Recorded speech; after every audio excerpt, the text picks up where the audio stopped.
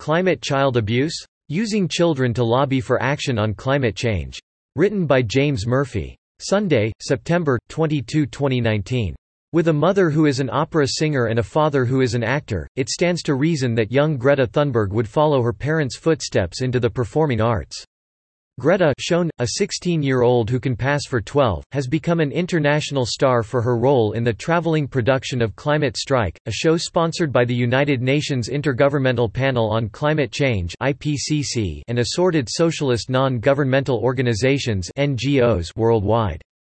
The Climate Strike, which was attended by an estimated 4 million people worldwide on September 20, will continue with thousands of performances scheduled in countries all over the world in the coming week. Among the show's organizers was climate hysteric NGO 350.org, which claimed in a press release Friday, "Today was the biggest distributed climate mobilization ever seen." Organizers estimate that over 4 million took to the streets today, kicking off a week of actions in which more than 5,800 events will take place in 163 countries in all corners of the globe.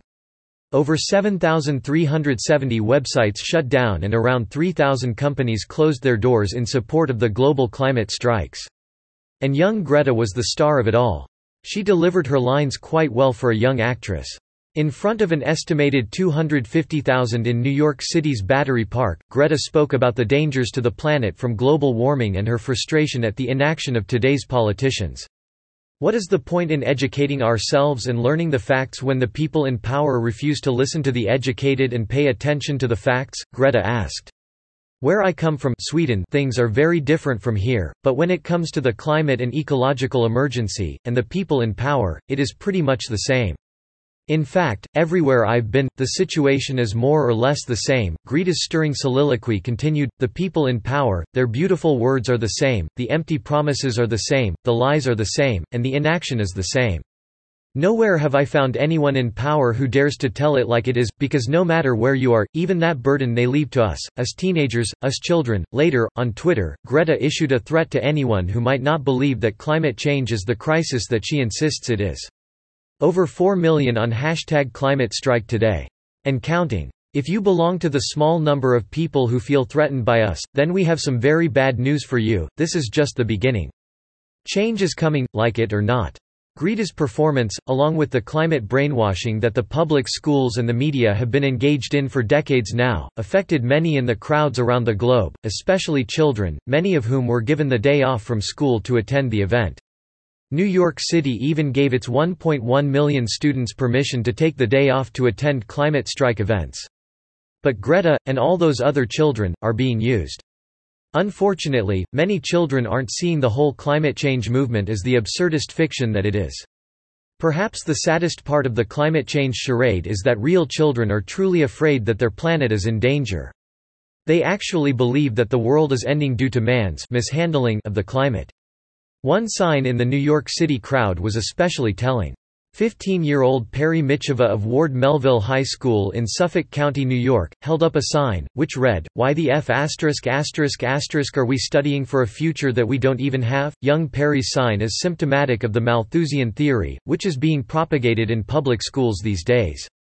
Simply stated, the theory posits that human beings are the world's main problem. As the human population continues to grow, food will become scarce, overcrowding will lead to wars and, of course, the environment will degrade. You can understand how those teachings could lead to some surly kids. When government schools teach climate hysteria to children, it's somewhat true that they are creating children who are passionate, politically active, and ready to go out and shout for the governments of the world to do something about the theoretical menace of climate change. But for every politically active kid they produce, they are creating dozens who just don't care. They're creating a generation of nihilists who justify wasting their lives on video games on the assertion that their futures look dystopian at best. Climate change activists, politicians, and leftist government school systems have no qualms about using children as human shields in their attempt to use junk science and fear to overturn the current social and political order. Children, after all, are not responsible for what they are taught. But in denying children information on the other side of the climate change argument, and, yes, there is another side to that argument, the government school systems around the world are guilty of a kind of child abuse, the denial of hope. Subscribe to The New American and listen to more by clicking podcast on the top right corner of our homepage. Also, please consider donating to help us push out more content for you, our listeners.